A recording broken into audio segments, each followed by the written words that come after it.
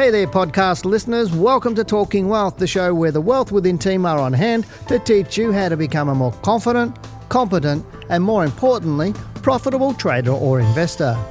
Wealth Within was voted number 3 for Stock Market Podcast globally in 2018, so I hope you enjoy listening.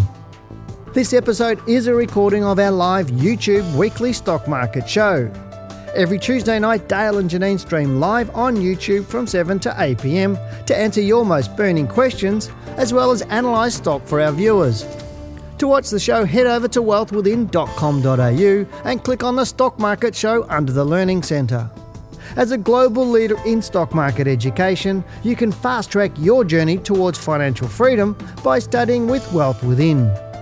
Please note that the information in this podcast should not be considered personal financial advice.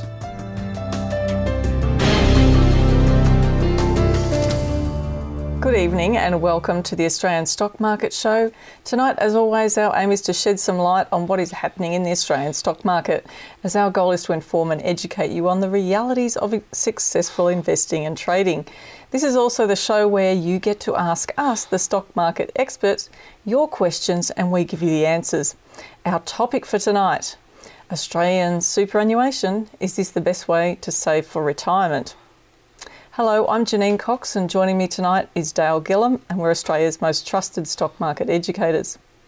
Hey Janine, hey, how you doing? Yeah, good, and yourself? Oh, I'm fed up of this whole COVID lockdown shutdown stuff. Can I find him? Actually, he's already he owes one for the swear jar already before the show. When did I do that? You swore before the show. I picked you up. You better. You're like my wife. Better fork up. Come up with the goods, please. With the, I don't know, whatever it is, but the whole lockdown stuff. This is Dale's swear jar. It's not Janine's swear jar. I know, I've got one for you anyway. But I'm controlling it. I don't know. Everything I'm trying to do in lockdown, you're not allowed to do. It's like, I haven't been out of the front gate, other than to collect my bins off the front in 5 days. Wow. And it's like, what do you do? The neighbours won't know you anymore. I don't even know me anymore. It's like I go to the mirror and go, who's that dude? It's a bit funny, but oh well. It's been interesting on the markets, hasn't it?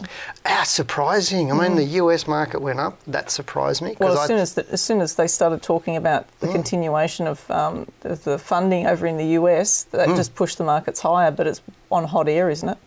Well, yeah, I mean, they are pushing them and they're continually pushing the market up, but all the experts that I'm seeing or listening to or talking with on the US market, they're all saying it's getting dangerous, and I'm saying the same sort of thing. I thought the market or the US market had its short-term high and we're about to start to go into its low, but it looks like it may not have had it yet. But isn't it always the way that if people talk it down, eventually that term will happen, but it could take time, and so it could continue to go up. Yeah, but at least things are happening in the US. I mean, Trump's put a couple of executive orders out, and he's keeping the unemployment benefits going, even though he's reduced it. I was talking about that with Jim on my US market report today, and I was also talking a little bit about some of the other things that are going on with China, like with WeChat and what's the other one? The TikTok. Yes, TikTok. Stupid things. I don't know. TikTok. What a name for a business, TikTok. Well, look, it's making a lot of money. It's doing well, apparently, so are you going to criticise it? Okay. Well, anyway, remember, if you have a burning question for us, record a 30-second video and email it to info@wealthwithin.com.au. But if you are shy, you can also send us your questions as an email. Don't post questions below. Please don't do that. We're not going to look at them. Unless they're an email, we're not going to look at them, or a video, we're not going to look at them. So I know some people have posted a couple of questions on the actual YouTube channel. Emails only. But if tonight is your first time watching, then thanks for joining us and welcome to the show. We're looking forward to hopefully educating and informing you. Moving on, it is the second Tuesday in the month, and this means... Thank you. Okay, drum rolls. We look at sectors and indices in the ordinary. I'm going to get my drumsticks out. I've got some drumsticks. I'm going to get them out. Okay. I do. Not chicken ones either. I've been wanting you to get the guitar out for a while. Chicken drumsticks. Chicken, no. So let's get into the charts right now. Goes with my vegan chicken. Okay. Here we have the list of all of the sectors on the Australian market. There you can see the S&P ASX 200 and the different sectors. So yeah, this is for the month so far. Energy and materials. Energy has been really hit hard most of this year. And look at that. For years it's actually been hit hard, really, which is interesting. And with the oil price being so volatile, of course, it's copped the brunt of that. But 6.2% up for the month is a good result. And materials up about 5.6. And Infotech down at 1.56. So. Yeah, so that's telling you a lot. But then it's a bit of a change of the guards because energy was down, information technology was up. It's switch, isn't it, really? Yeah, and healthcare is still it's in that bottom third, isn't it? Yeah. So financials is a little bit better in the mid-range there, 2.8. But what's been going on for the year, though, that's the interesting thing because people often ask what's the next best performing sector? Because that's what I was talking about with Jim on my market report for the US, is saying it's not what's been hot, it's what's going to be hot next that you need to look at for the opportunity. So, and what we need to know is obviously what's gone up will come down and what's gone down will come up. So where are we looking at now? Well, I guess you could take it in reverse and you could look at what's been hot and then ignore those and then it reduces your list, doesn't it? Well, it can be. Okay, so information technology still leading the pack. 18.66 for the year, so still strong. So you'd expect it to come off the boil, wouldn't you? Consumer staples also up, so I'd expect that to come off the boil in the coming weeks. And materials up 7.5%. We've got financials down 18.4%, industrials down 18%, and energy down 35%. So these are the ones, the last three are the ones that I'm looking to see a bit of a turnaround in, particularly industrials and energy. So, if we see that unfold, then that could signal something really important for the market. Yeah, I know Ampol has done well the last few weeks. It's done reasonably well there. I know there's a few other things like Oil Search has done a lot better in the last few weeks, companies like that. Looking at looking at materials, you've had Fortescue making new all-time highs, but BHP and Rio are lagging behind all that. I know a lot of people have been jumping on Fortescue. Yeah, well, there's some things obviously adverse in the media about Rio at the moment, and so that's been pushing the share price down. But, if you're looking at what's going on across those individual stocks, particularly in the top end of the market, it was interesting at the start of the week yesterday to see that the ASX 20 was actually up more strongly than the ASX 200. So I thought, well, okay, it's a flight to defensive. Well, that's what I was saying on seriously, that's what I was saying on my US report today. It's because the Dow was one of the strongest index in the world last week. And out of the Dow, the NASDAQ and the S&P in the US, the NASDAQ was third. Where the last few months it's been first because it's been doing really, really well. The Dow's still down for the calendar year, about 3%, where the NASDAQ's still way up. It's past its all-time high, so it's done really, really well. But the same thing, is that a flight from tech into high-quality, good defensive stocks? Because if it's happening in the US and it's happening here, we might be starting to see that now. Yeah, well, we're expecting the primary peak to come in or the cycle peak to come in for some of these bigger stocks. Yeah. And should be in any time now. So maybe that's a sign that it's actually coming due. Well, that's in the what next I was couple of weeks. I thought we'd already had it. I really did think we'd had it up until last week's close. So it'd be interesting to see where we finish up this week. Will do. The market hasn't pulled back though. All right, well, let's get down into your questions. So now's the time to answer those questions you've been kind enough to send into us. And first up, we'd like to thank everyone for their questions. Now remember, if you do have a question, the more detail you provide, the more likely your question will be answered. Also remember not to send an essay in, not War and Peace. 1 or 2 short paragraphs will suffice. Remember, Janine and I have to read that. But first up, we do have a video, which are my favourite questions. And this one's from William. So take it away, William. Dale and Janine, I wanted to thank you for the amazing work that you've done. I just got through Dale's first book, and I'm about halfway through his second book. I'm wanting to ask a question specifically about managing my cash position. I'm expecting a downturn in the U.S. economy here and a pullback in the stock market over the next months to come. And I'm wondering what kind of rules should I be thinking about cash accumulation? Should I be trimming some of my positions? And how should I be positioning myself for what I believe will be some buying opportunities here in the next months to come? Appreciate all you do. Thanks, guys. Well done. I'm excited because that's our first international video. Yeah, I love the accent. I know, it's good. He didn't tell us where he was from. He's actually in the US, but I didn't actually say where he's from. So, is it like Australia where they have a different... No, America's different than Australia. It's over the other side of some big water. There's a big lake you've got to get across. But is it like Queenslanders and Victorians sound different? And then on one side of...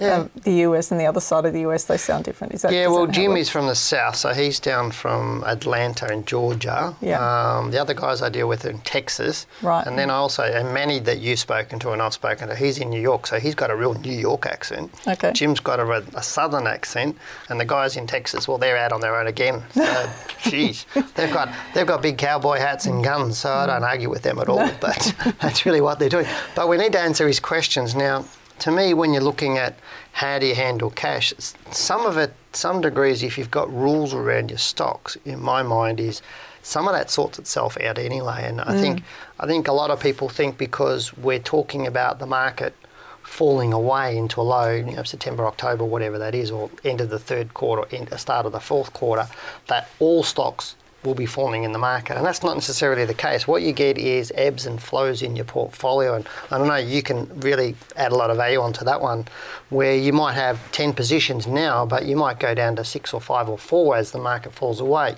But those 4 you keep will still be going up or holding really, really well, and the other 6 will start to fall away. So trimming positions, I think you meant not necessarily taking a little bit off each stock. I think that's what he means. Is that I think that's what he means, taking a bit of profit. Yeah, well, I wouldn't be doing that. So, and that's my thinking, but you might be selling some stocks, and that's my view of trimming that. So what are you thinking about? Look, I mean, I guess the first thing I thought about was the fact that you raised, which is we've been talking about the market pulling back, and they're looking at the market pulling back in the US. So he's trying to preempt what could happen. And so what you're talking about is you've already got a structure or strategy in mind. Really, that's what you're saying, isn't it? Yeah. So therefore you stick to it. You don't try to change that based on if you think that the market's going to pull back now until you actually start to see some confirmation that it does. That's really what you're talking about, isn't it? Yeah, I find some people, they just, Dale and Janine said the market's going to fall, so they just sell their portfolio. Not our students, but other people, they just go, we'll sell out of the market and sit back and wait. And then they might be in cash for 3 or 4 months, and then they go, when's the right time to buy? Yep. And that's not really about that. There's never really a time, the time that we're 100% in cash is generally short periods of time. They're not long periods of time. And what you find is ebbs and flows on your portfolio, that it grows and it shrinks over that period of time. But right now, as the market's falling away, it's a good time to restructure your portfolio based on some solid rules. And this is where I get a lot of emails from people saying, I've got all these stocks before I read your book, and how do I fix all that? Well, when the market's moving down, that's the time to start fixing your portfolio, because you can get rid of the deadwood that you might have bought by mistake, or there are any little positions. Sorry? When rules trigger, or you're talking about small holdings that shouldn't be in there anyway. Yeah, small holdings that shouldn't be there, and other ones where the rules triggered, and you just tidy up your portfolio and then you take it from there. But really just look at the stocks you actually own. Yep, really good question. Look, our first email question tonight is from Sumit. Hi guys, would you advise CommSec pocket investing? Now you know a little bit about this, don't you? No, they have about 7 ETFs to trade in their portfolios. Are these worth investing, or would you prefer Vanguard over Beta shares, and why? Thanks, Sumit. Now, I mean, these are ETFs, so we're talking about something that's, funds. Now, some of these could be index funds, or they could be specialty funds. I wouldn't necessarily pick one manager over the other. So Beta Shares is a good Australian one. So I always like to support Aussie companies who are doing something important over, say, and I'm not saying that American ones are not good, or there's other ones from other countries Just say that could be good. But I guess you've got to just compare what is it you're trying to do, first of all, rather than just taking advice necessarily from a website. It doesn't matter whether it's CommSec or what it is. You really have to understand what you're investing in and the risk around it, and have some rules to manage it. It doesn't matter whether it's an ETF or a stock, really. The same rules will apply there. Well, I know with CommSec, this is one of the things we have a bit of an issue with CommSec, is they've got those portfolios that they suggest, here's a portfolio, here's another one, here's one you can invest in. And there's this group of shares, and they just go buy all these shares in that through us. And I think that's the CRAP way of investing. Yeah, so a model. It's just a model, and it's not really looking at who you are and what's the best for you. And surely those stocks aren't a buy every single day of the week for months on end. They're just not. But it doesn't really get people to think about how to structure their own portfolio and how to choose stocks. No, and these ETFs are exactly the same thing. If there's 7 ETFs, why do you need 7 ETFs? And maybe the demand was there. On the other side, I'll just play the devil's advocate here and say that maybe the demand was there. People want easy. You've said that yourself before. Yeah, people like to turn their brain off and they go, I'll just buy that. And I agree with you. It doesn't matter who the ETF provider is. They're all good. They really are all good. You've got iShares, BetaShares, Vanguard, whatever they all are. They're all good. But then what happens if things don't go the way that you're expecting? What happens if they're bought in towards the top? Then what?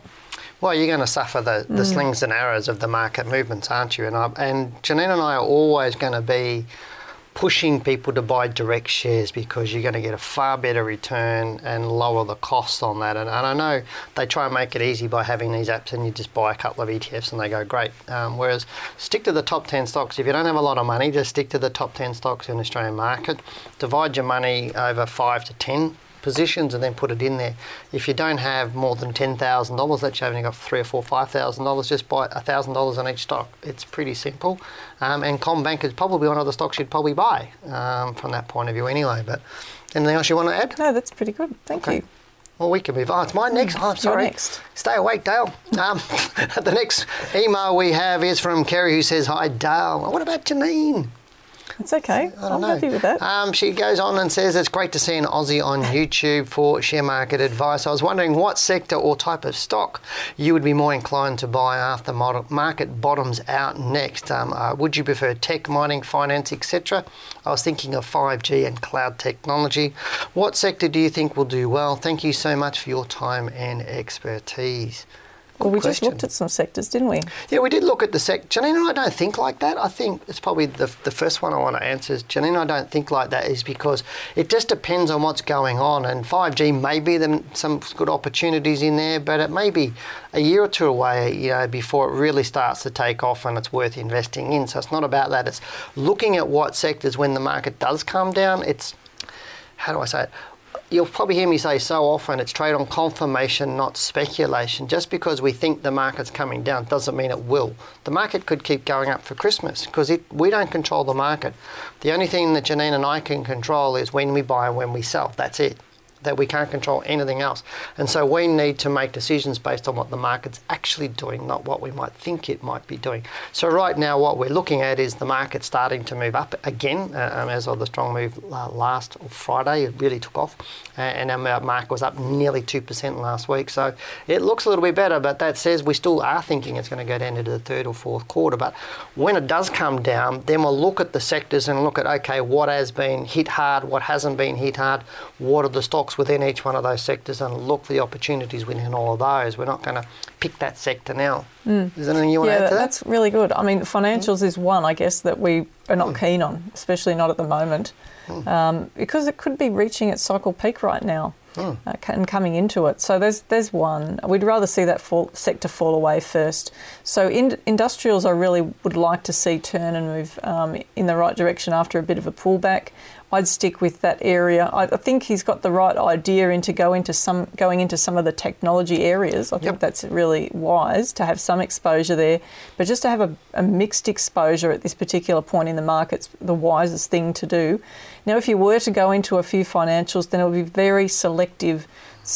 Be very selective about the stocks in that sector and pick the ones that actually rebounded well during the COVID environment, not because of a lot of speculation, but more because they're big quality stocks like Macquarie and companies like that. Yeah, and it really depends on your outlook for your investing, isn't it? So is it short, medium and long term? And then that will then dictate the stocks that you're going to be looking at. And the timing as well, because if it's more longer term, you can be forgiven for a little bit of volatility. But if you're looking more short to medium term, then you really need to time it much better into the market, especially when there's an opportunity here in the next, potentially 3 or 4 weeks. Yeah, I think it's like to try and pick that right now is speculation. Yeah, I think that's really an opportunity for a peak potentially, and then Okay, cool. All right. Thank you. Right. That's all I've got to say. You got to say? Okay. No. The next question we have is from Robert. Hi, Dale. Mentioned on YouTube last night that you must own stock for 45 days before ex-dividend date to get a dividend. Did I hear that correctly? I thought as long as you hold stock before ex-dividend date that you would get the dividend, Robert. You do get the dividend, however, it's the franking credits that Dale was talking about. So the 45-day rule relates to that. And it came in because of all this dividend stripping. Strategy that dividend stripping, exactly. You took the words right out of my mouth. Okay. Isn't that a song? Okay. Yeah, who sung that? Meatloaf. Was that okay? Famous, Bat Out of Hell. You took the words right. Okay, keep going.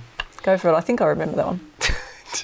You're too young. Right. So there you go. We're looking at dividend stripping, and that was really what Dale was talking about. So that's a short and sweet one. Yeah, because all we were talking about just to clarify, there's something on that, is that they've actually got to be holding it. It's not, the 45 days is not just from the day they purchase. I think they've got to include 45 days plus the day they purchased, and plus a day after they sell it. Yeah, it's got to be at risk. Your money's got to be in the share at risk for that period of time before you get the franking credits. That's right. And a lot of retirees, they'll be focused on that sort of thing, wouldn't they? Because, I mean, it's pretty important to get that right. I mean, look, I can remember in my early, I think it was years ago, I can't remember when that rule came in. Can you remember? It's in the last 20 years. I think it's more like in the last 10 years or 15 someone years. asked me about it, and they said, oh, look, I've actually sold my shares, and it turned out that they'd actually sold them one day too early, and so they missed out on the franking, which is pretty tough, isn't it? Yeah, I know. Before we sell a share, we always look at when the next dividend yield is and what's going on, because you can be beneficial to hold it just for but an extra sometimes couple of it's days. not worth holding it for the dividend. If the stock's going to pull back, we're expecting a low to come in and it's closing below its trend line, or it's given an exit rule, sometimes the stocks will fall much more than the dividend, so it's really a judgment about where we think the stocks. Yeah, and I know even before they brought the 45-day rule, and we weren't even really keen on the dividend stripping type strategy. Yeah, because if you're only getting about 4 to 5%, so you get 2 or 2.5% twice a year. If the stock pulls back 15% in one go, what's the point in waiting for that dividend? It might keep falling. I know that with property stocks, there's a lot of people that wait for the dividends on those property stocks because the dividend can be quite good. But the challenge then is if the stock pulls back, like someone look at the property stocks lately. You know, there's only a couple of really, good stocks like GMG still going up, but a lot of the property stocks have been really struggling. Oh, well, they're correct, yeah, very, very much so. But, I mean, to me, the 45-day rule is really about, it's just stopping the dividend stripping. But, again, you shouldn't be investing for dividends. You should be always, like we talked about last week, it's always about total return to me. It's not about, I get 4% from a dividend yield. It's what is your total return of your portfolio, not just that's important. What is it on CommBank or what is it on BHP, how much did I make? And I think a lot of investors and people talk about, I made this much on this stock. Well, that's great, but what did you make over your total portfolio? Did you make 5%, 10% or 50% on your total portfolio? And what was that whole total return? And what is the total portfolio? And what is the total because portfolio? Because what people often do is they'll look at what's happening with the stocks that they've traded, not the total amount of cash that they've allocated, which is technically the portfolio. Correct. Yeah, so they're only looking at the performance on the shares, the money they've invested. Yeah, no, like if you had 100,000 and you only had 50,000 in shares for the last 6 months, people look at the performance on the 50,000 in the shares, not the total 100,000. So they're not including the cash component. Correct. So yeah, but let's keep moving on. Remember, everybody, just hit that subscribe button now if you like our show, and also like the video. There's a little big hand there. Click on it, and remember to share the video of tonight's show on your social media. Did you point in the right direction there? Sorry. Was it down? Or? Is it down? There's a little thumbs up that you got to click. Don't ask Janine to get it onto her social media, but share it on your social media so everybody can find our show and everybody can help the show grow. So, but I'll shut up now. It's your turn. Okay. Anyway, that's my turn again. So now's the time we get into the topic for tonight's show, which is Australian superannuation. Is this the best way to save for retirement? Now, we all want to retire comfortably, but surprisingly many Australians are unaware whether they will be able to achieve this. That's really daunting, isn't it? So how much super is enough? Never enough. Superannuation is supposed to be there to fund your retirement, but is it really a good investment strategy? And is the best way to save for retirement through super? Do you want to rely on a managed super fund or maybe a self-managed super fund to save for retirement? And what are the risks and benefits of both? Tonight, we thought we'd get the boxing gloves out. See, I've got my Dukes up. Hey, I ain't scared. Is Dukes still a word? It's an old word, isn't it? I'm ready for your boxing. I've got my mouth guard and I've got my hard hat. Actually, your wife's pretty tough. She gave me a few pointers before I came on the show. Yeah, take the diamond rings off. Don't have them on. Jeez, don't do that one. Yeah. That's dangerous, isn't it? So what are we doing? We're actually going to go, we're supposed to go head-to-head and debate this thing, so I think people have been expecting us to do that. But some of the things we actually agree on, which is hard, isn't it? How do you debate that? Well, how much? First, the question is how much.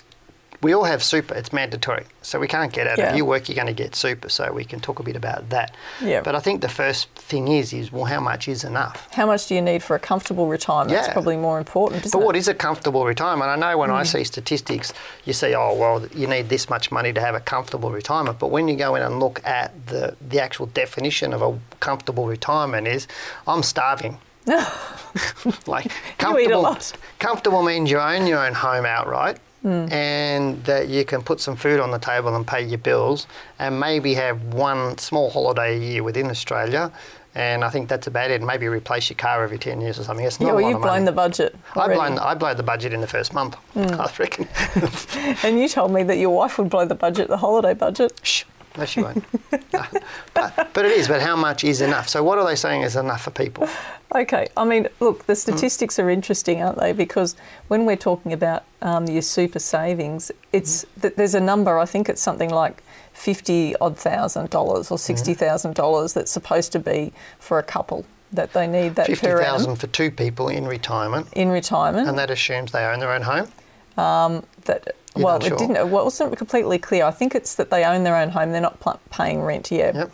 So and is that assuming it's coming from? And it's assuming also that they could be getting some of the pension as well. So, look, I don't like those sort of numbers. You've got to have two lots of numbers. So what are the numbers that that we would expect someone who is not receiving a pension?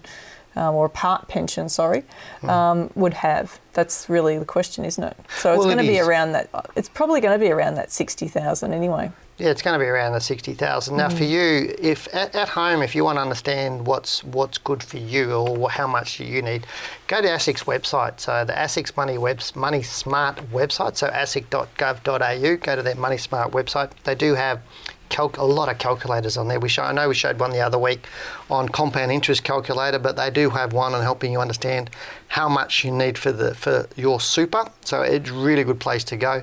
And also the Association of Superannuation Funds, AFSA, estimates that the lump sum needed at retirement to support a comfortable lifestyle, as Janine said, $640,000. Well, I didn't mention that one yet. I was just talking about the per annum figure that you'd need.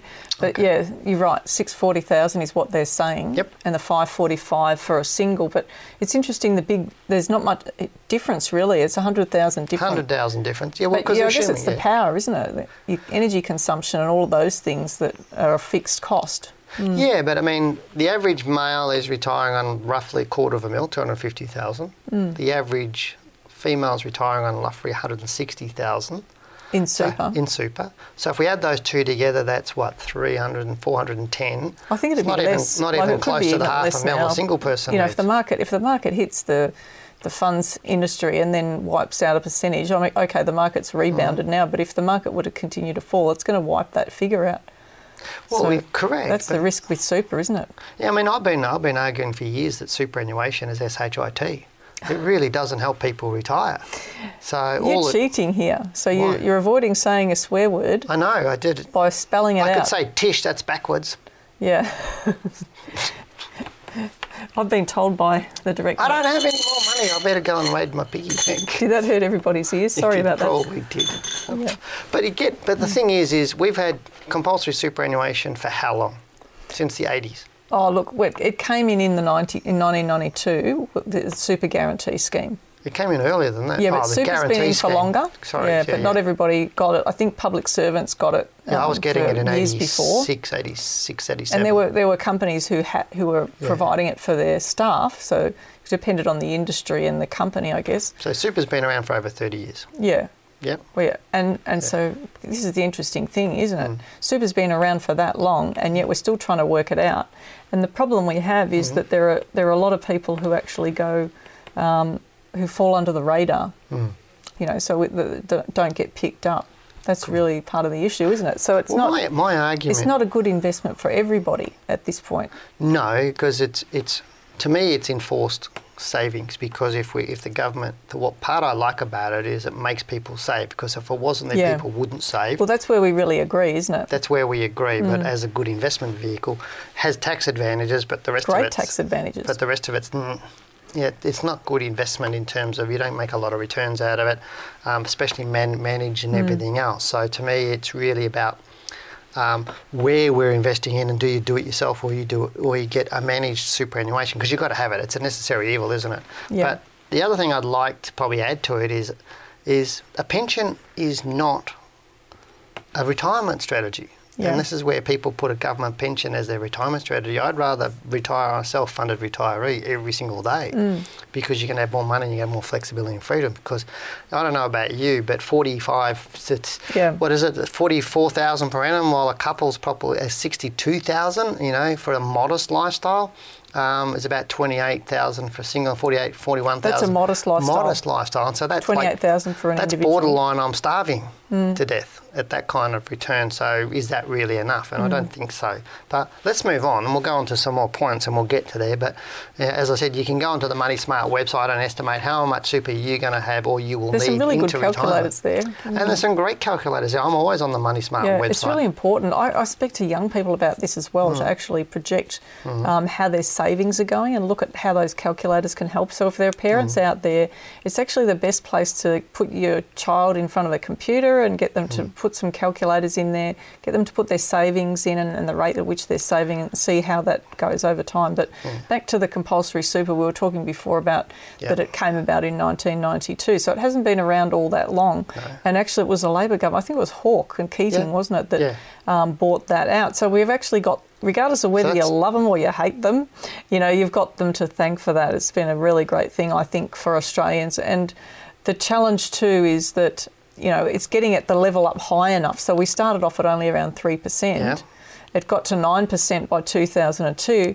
We haven't really grown it from there. It's only on 9.5% at the moment. And we need to be doing more like closer to 20% for people to retire on that comfortable lifestyle that people want. And people are going, wow, 20%. But that's taking money, right, from people's pay packet that could otherwise be used to pay down, non-deductible debt. And this is but this is one of the things that you've talked about before, that people would be better off not contributing extra to super and paying down their loan. Correct. But people, even if you... Thing is people run out of money before they run out of week. This happens. And the statistics in Australia are like 1 in 2... Can you say that again? Because it sounded like if you ran out of money, you ran out of week. You run out of money before you run out of week. Week. Okay. Yeah, week. Not week tea or something, but weeks, like days in a week. So, and people do that. And that's where these buy now, pay later places are really taken off, because people are spending next week's pay before they even get it, because they've already run out of money. Yeah. And we're talking about there's a big chunk of Australians, I think it's about 2/3 of Australians can't live for more than about 6 or 8 weeks without an income coming in, which is basically means we're broke. Yeah, so how do we help those people?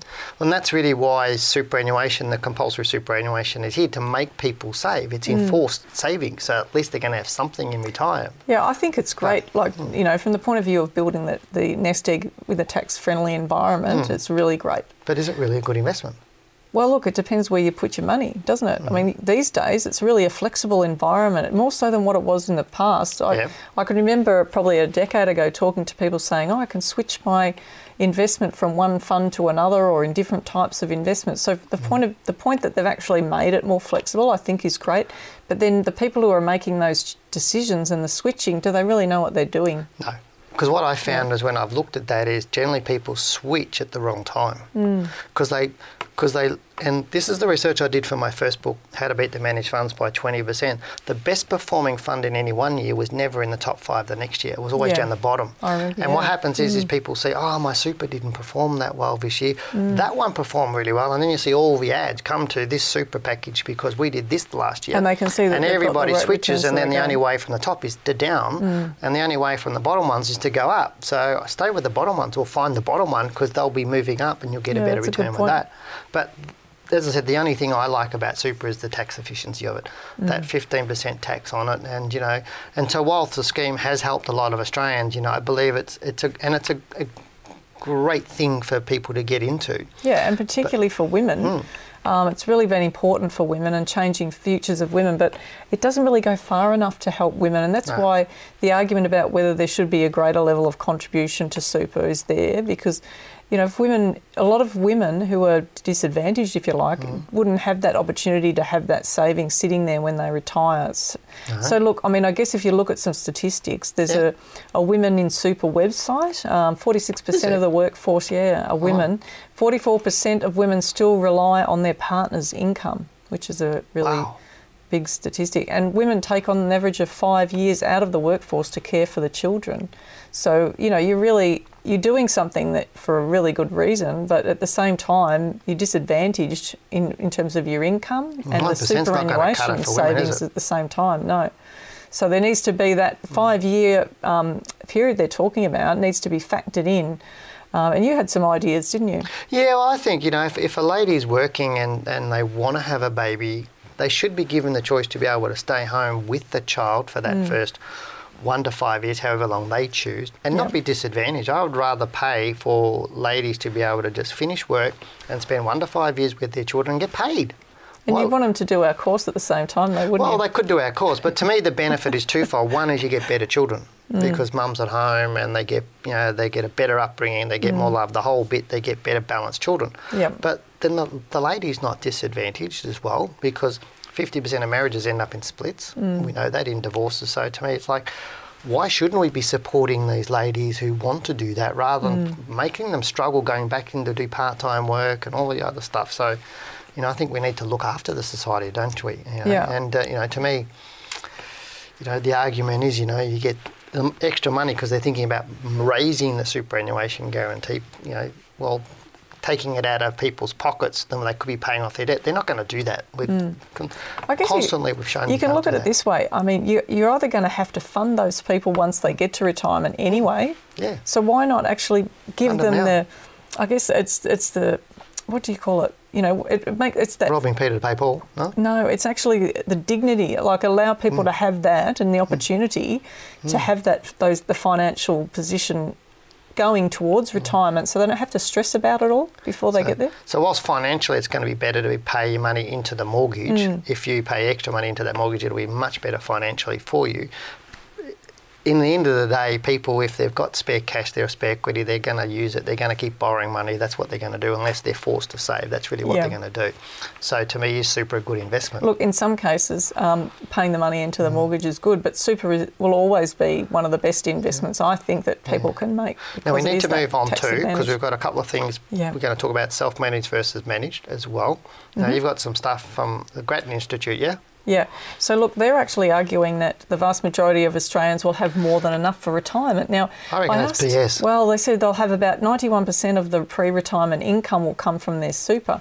Think about it this way. If the super, if your retirement age is getting older and you're only the average age that people live to is in the 80s, so you're talking about a 70, maybe 15 years for retirement.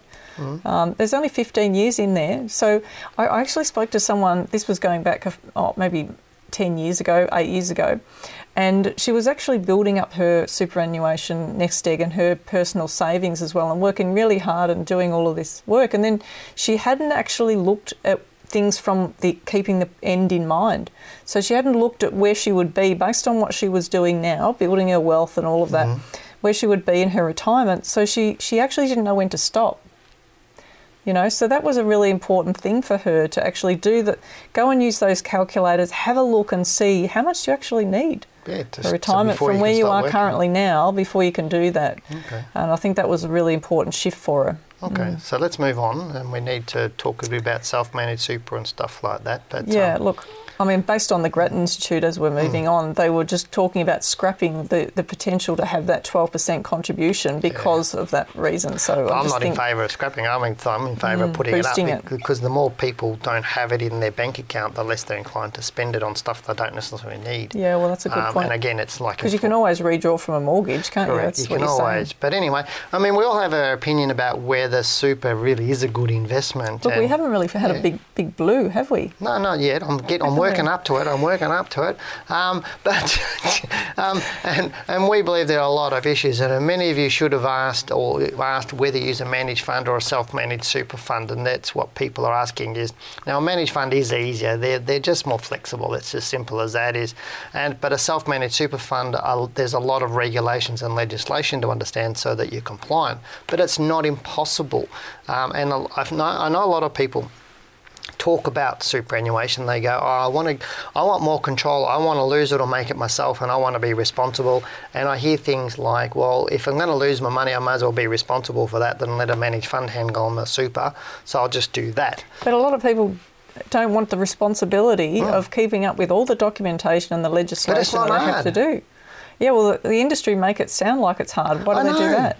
I saw one post on one article on the industry saying it's too expensive to manage your self-managed super fund. Your fees are going to be $10,000. And I said, really? My fees last year were $1,500. I went, what planet are you on? But it depends on your accountant. And it depends on the type of investments that you have and how complex those investments are. There are a lot of new services out there. So managing a self-managed super fund is not hard. It's super easy if you know how. You know, we have people who've read my book and managing their own self-managed super fund, because there's a difference between the compliance and the investing side, but you need to know both. The compliance, you can hire people to help you with that. Yeah, because the self-managed super fund, there are all sorts of regulations, like the regulators suggesting that you need around $250,000 to invest because of the fees involved. So you've got the financial accounts to be done at the end of the year, and you've got the auditing to be done. But I reckon a lot of that's a bit shifty too, because the big end of town wanted to keep you in managed funds, and so if the average male's retiring on $250,000 in their superannuation. So why do they set it at $250,000? No, look, I think they have to protect people because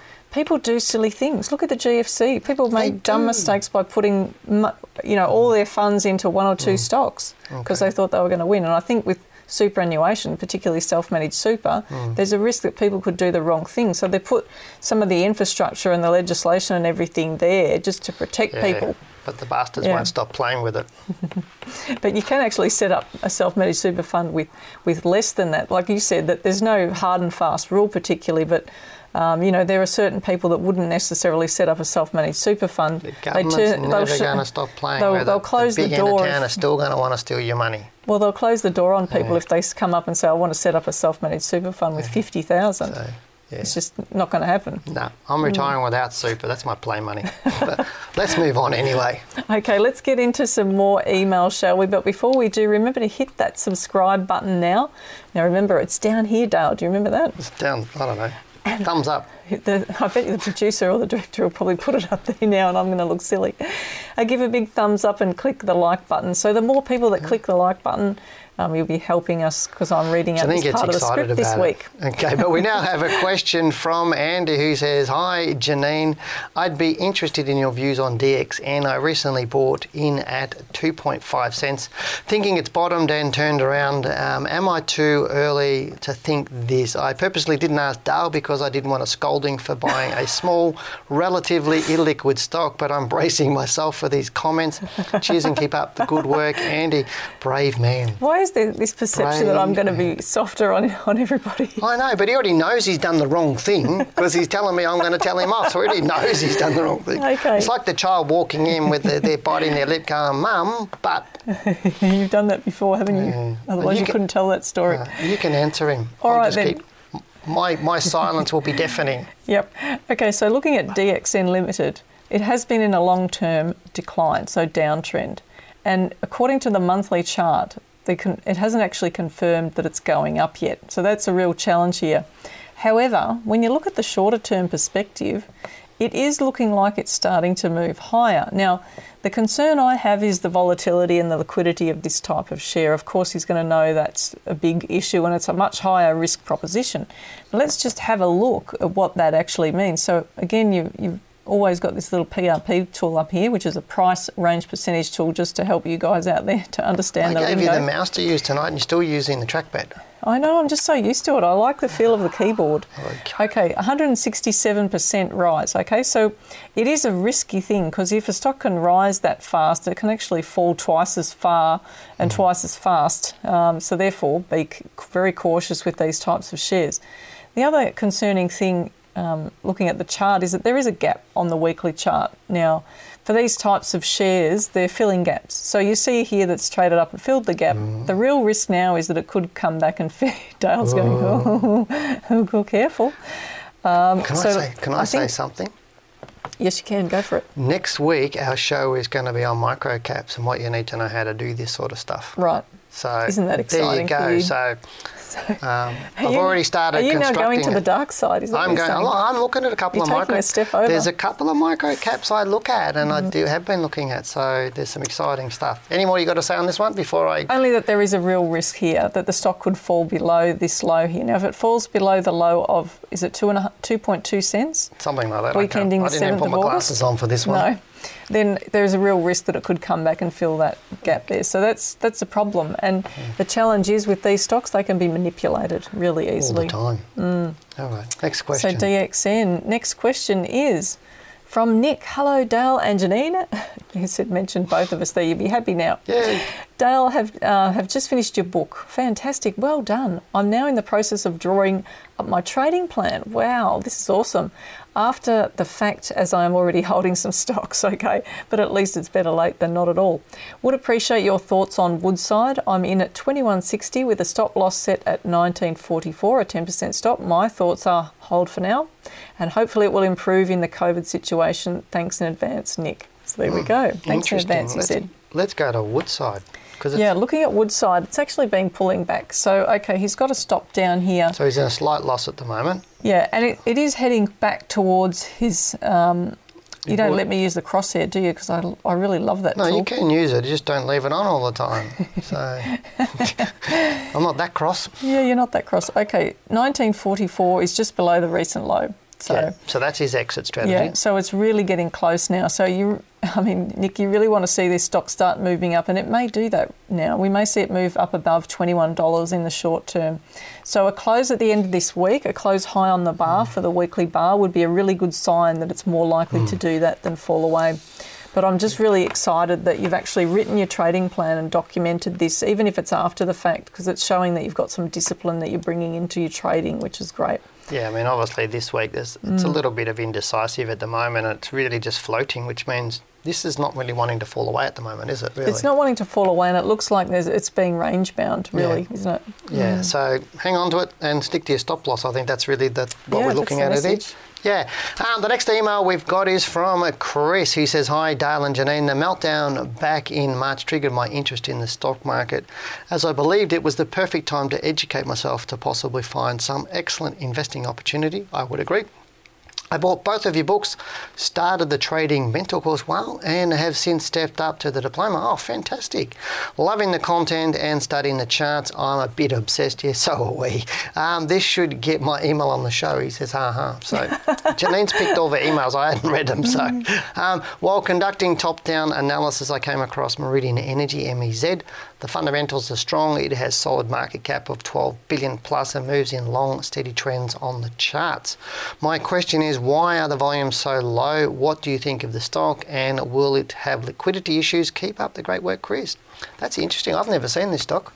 Now, first of all, I'd like to take a peg out of Nick's cap, the previous question. Take a peg out of it? Yeah, because he's an example, because he's written a trading plan. So I wonder if Chris has done the same thing. Chris, I'm putting that question back to you. I hope that you've actually written your trading plan. There we go. That's as tough as it gets. No, Meridian Energy Limited, MEZ. So you can see there on the monthly chart, it's just got that toppy look about it. So, we've seen these three tops, these three peaks occur on the stock, and it's really poised right now to take a direction either way. If it trades above approximately $4.65 or $4.70, it's more likely to go up. But if we see it push back below the recent low down here of, what's the low there, $4.33, then it's more likely to continue to fall. So it's really that simple when you're looking at volumes, he's mentioned it has low volumes. Could there be a liquidity issue? Yeah. I would need to do some research, but one answer for that would be some stocks are very tightly held, and I know Sol Patterson was one of those. It's been held by the large family interest. So you'd need to look at the shareholders of this. You might find there's some shareholders that own the big chunk of it, and if they're not selling or they're not turning over their stock, then that's possibly why. And this was the case with the ASX back when it floated back in the 90s. When it floated, members of the Australian Securities Stock Exchange at the time got shares. They got all the same amount of shares, if you remember. So you had always stockbrokers had all the shares in the ASX, and stockbrokers generally hold. And so for quite a long time, there was very few shares traded on the ASX at the time. So the share price just kept going up and up and up because there was very little liquidity. But now there's a lot of liquidity on it because a lot of the stockbrokers at that stage when they got the shares, they were fairly old, and a lot of them have died off, and obviously... But there's a lot more shorting that goes on as well now. Yeah, so we're talking about So that was, early on it was illiquid, even though it was a very highly capped stock. It was illiquid. And this may be the case with it. I haven't had a look at it, but go and have a look at its share registry. Go on to its website and look at who owns all the shares and the players, and tell you. I've got the volume up there. Yeah, it's not a lot. So you can see it's not a lot. 156. And, it's a $4 stock, so you multiply that out. It's not a big value per week being traded. Yeah, so but just be careful with it. But anyway, let's move on. All right. The next question we have is from Jim or James. Hi, Dale and Janine. Could you please have a look at CBA? Yes. Great stock. I'm thinking that if it closes this week above the July high, it would be a good opportunity to buy. However, I am wary of the market risk at the moment. Cheers, Jim. Thanks very much for your question, Jim. Let's have a look at CBA. And you wanted to also have a look at some of the other banks as well, didn't you? I think while we're looking at CBA, let's look at a few of the banks. Yeah, I mean, look... Do you want to try and overlay them over the top of it, or do you want to look at them separately? You're in charge of the mouse. Yeah. I gave it to you, but you're not using it. But CBA... Look, let me see if I can. We do like, out of the big four banks, I think CBA is our preferred bank. I think that's what we probably want to say to you is our preferred bank. It has been going up nicely. NAB and probably ANZ are the two least preferred out of the big four, with Westpac coming in under under CBA, and Macquarie, obviously that's the pick of the bunch. And Macquarie's done so blisteringly well since from the GFC low up. It took off like a rocket. It got hit a bit with the COVID, and it's been doing really well since, obviously. But of the big four at the moment, CommBank is the preference there. Now Janine's overlaying, and you'll see on the chart in a second, you'll see her overlaying. Or she's doing that now. Just to make it more confusing. Just overlaying all four banks onto the one stock, and she'll explain it in a second. You'll make sense of your chook scratching soon, won't you? Well, look, I thought chook scratching. That's fabulous. I thought I didn't know you were a country boy. Oh, I am. I'm way back. I'm born in Geelong. Remember? All right. So looking at this one, you can see that the red chart is not one of the four banks. It's actually Macquarie. So there's a comparison between what Macquarie has done and what full screen so they can see it. Yeah, that's a good Some people idea. like me needing glasses. Okay. And you can see what Macquarie's done versus what the Commonwealth Bank's done. So Commonwealth Bank's still at risk of pulling back at this point here, although it's actually coming back up to a zone that it really likes to trade within, which is around about that $74, $76 mark. Historically, it's like that. So we may see it just hover around in that zone for a little while now that it's pushed up to that level. But the other banks, which I'll hide Macquarie now just because I thought that was fun to have that on there. We'll just hide that there. And we can see that I've put Westpac and NAB there, just as a point of comparison. I haven't put ANZ on there at the moment. But you can see how they've actually gone down in this massive decline that we've seen unfolding. It looking like could be coming off a bottom. But the challenge with that is there's always a risk that they could keep going down, or they could come back and check that bottom. So in the short term, there's a risk in the financial sector. If you're a long-term buy and hold, though. If you're a long-term buy and holder and you bought in, you would just be hanging on to them at the moment. Yeah, but I mean, it's how low are they going to go? Yeah. From a long term. Look, Westpac and NAB, you wouldn't think they're going to go too much lower than where they are. I mean, when I say too much, it could be still 20 or 30% from where they are, and that's the real risk. To see your capital get dwindled away and then be waiting even longer for that recovery to happen. Yeah. So if you've got a 10-year outlook, and you've got money to put into whether it's a self-managed super fund or whether it's your own portfolio, I'd still be waiting for a confirmation though. Yeah, cool. But again, it's about, whilst we think the market's going to fall away over the next couple of months, it could be a nice time to pick up some banks at a really cheap price if you've got a long-term outlook. If you've got a short-term outlook, different story again. But look, I think I'd still be waiting for some decent rules. If it was a long-term outlook, then you don't mind waiting a bit on the monthly chart, because if there's going to be a big run, say the likes of this move up from 2011 onwards, and remember, everybody thought markets were going to capitulate further back then. They were, yeah. Right, and yet they turned around and recovered, and that happens over and over in the history of the stock market. And look what occurred. But you wouldn't mind giving away that move off the bottom. Let's have a look at what happened just quickly off that low there in 2011. I'll expand it up in a minute. Yeah. I just realised that I'll What have you done? have a challenge here if I leave the overlays on, so I've got to just hide those for you for a minute. So once I've hidden that, I can then show you what that move was. Now, let's have a look. So it's off the bottom, it was about, 20% roughly to this zone in here. So it had actually recovered 20%. So you're not concerned about giving away a move off the bottom to get into one of these trends, really. And that's the critical point, because I know last week we talked a little bit about people penny pinching, trying to sort of get in at a low price. And we have people saying, I had somebody who sent me an email this week and said, look, this triggered my buy rules, and I had my entry set at this price, but their price of entry was the same price as it closed on Friday. Right. But they didn't allow it any tolerance to open up a few cents higher or whatever else. And so and whilst to me that's a bit penny pinching, you should always give it a bit of a tolerance there, maybe a few cents. So you're saying they didn't get in because... No, they didn't get in because it gapped up and it didn't get in, and it didn't trade to their buy price because their limit was the sell price, the closing price on the Friday. That's unfortunate, isn't it? And it is unfortunate because it actually went up quite well the next couple of days, so it did very, very well. And this is what people do. They try and penny pinch and go, I'll try and get this low price, but I would rather see a stock move up and up and up and up, maybe 10, 20, 30, 40% to know it's rising rather than guess at it, because if a stock's already in an uptrend, then the probability is it will stay in that uptrend until it's not anymore. And so if a stock's in a downtrend, the probability is it will stay in that downtrend till it's not anymore. But at what point is that? And most people can't get that, but they guess at it and they hold on to a share, they buy it, they hold it down even further because they're trying to penny pinch. Look, Commonwealth could be up now. It could, and it could continue to go up over the next couple of years. However, it hasn't had a retest of the recent low yet. So we're going to have our last question for tonight, and it's a biggie, and you've given that one to me. I know it's a biggie. It's from Ross, I think, who says, "Hi, Dale and Janine. Thanks for your weekly updates and live show. They are both very informative, and I'm a medium to long-term active investor designing a growth portfolio consisting predominantly ASX 50 stocks." It's very good, isn't he? With a percentage extending out to the 100. Fantastic. A stock I'm watching as a potential entry into is Woodside, with the forecasted EPS growth over the next 2 years. However, the uncertainty surrounding oil prices remains a concern. Now, Woodside has been in a long-term downtrend since its all-time high back in May 2008. However, it historically goes on rises of 20 to 50% when it turns upwards. I've identified 3 successive down bars in July, August and September, and drawn a downtrend line from June 2019 that crosses August, September and October, and he did attach a chart.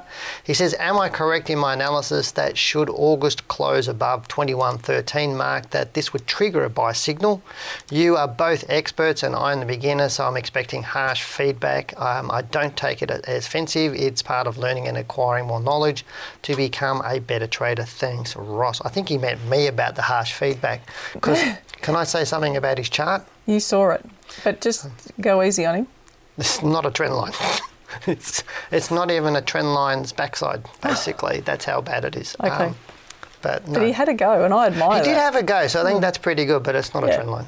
Okay, so you're not even going to show before you go on, the answer to his question, no is the answer. If it does do what he said it to do in August, that's not the trigger to buy. Yeah, okay. That's the pertinent point, yep. Okay. So now you can talk about the stock. So if we're going to talk about Woodside, we've already talked about it, but if I talk about it in relation to trend lines, then you don't want me to draw them, do you? No, you don't draw them.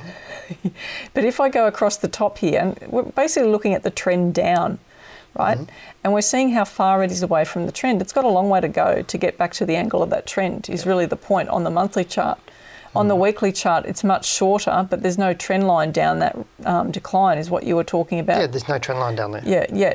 But there's something interesting. I just want to digress and show, what was the gentleman's name again? Ross. What I wanted to show Ross It's only 4 letters, it's not hard. No, what I wanted to show Ross was that he may not be aware of how well, he was talking about the oil price, but how well Woodside does track the oil price overall. In terms of the overall patterns, so when we talk about patterns on stocks, this is actually a long-term pattern that the stock has formed. And it's just fascinating, isn't it? There'll be times when the oil price will digress and change direction slightly differently to the stock itself. But that can depend on how the company's got themselves set up in relation to the oil price and how they're hedging themselves as well and the activities that they're undertaking. And but looking at it at the moment, it's actually following it again. It is following it, but oil prices, what do you think oil prices are going to do? Well, I've done a podcast on oil. Oh, okay, so you're not going to tell anybody. So it's a top listen. secret They have to listen to the podcast. Okay, so she's not going to tell you that. Right now, it is looking like it's setting up. So if you look at the chart, but I wouldn't be getting in around that 21. I'd be looking more over the 26 mark. I want to see it move up a bit stronger before I would get into Woodside. But keep watching it and look. I thought your analysis and everything else and how you structured your email was brilliant. It really was brilliant. It shows you're thinking about it. So pat yourself on the back, Ross. I think it was really good. You just don't know. Your trend line's not that great. We need to work on that one. But we'll get to that anyway. As a beginner, you gave it a shot. So that's the main thing. But now it's the end of tonight's show. Okay, is it? Yeah, that's it, unfortunately. And I hope that you've enjoyed it and thank you for participating. If you have a topic that you would like us to discuss, send in your ideas and we'll look at your requests for upcoming shows. Okay, now remember to hit that subscribe button and like the video because it makes Janine happy. Also remember to share the video of tonight's show on your social media with your friends and colleagues so the show can grow and we can help more people. Now also remember to put this show into your calendar as we'll be back here, right here, every Tuesday night live, 7 to 8 p.m. As always, we are happy to receive your 30-second video questions, so send them to info@wealthwithin.com.au and just type Wealth Within Live in the subject line. You must do this before 3 p.m. Tuesdays to get in that night's show. Please don't make me get on my skateboard and pedal fast. Well, that really does bring us to the end of the show, and again, we really hope everyone has enjoyed it as much as we have. Always, thanks for joining us, and we hope to see you again next week. But for now, goodbye. Good luck and good trading. Stay safe, everybody. Bye for now. Thanks for listening. This podcast is brought to you by Wealth Within, a global leader in stock market education. For more information on our courses or to listen to more Talking Wealth podcasts, head over to wealthwithin.com.au and click on the Talking Wealth podcast under the Learning Centre.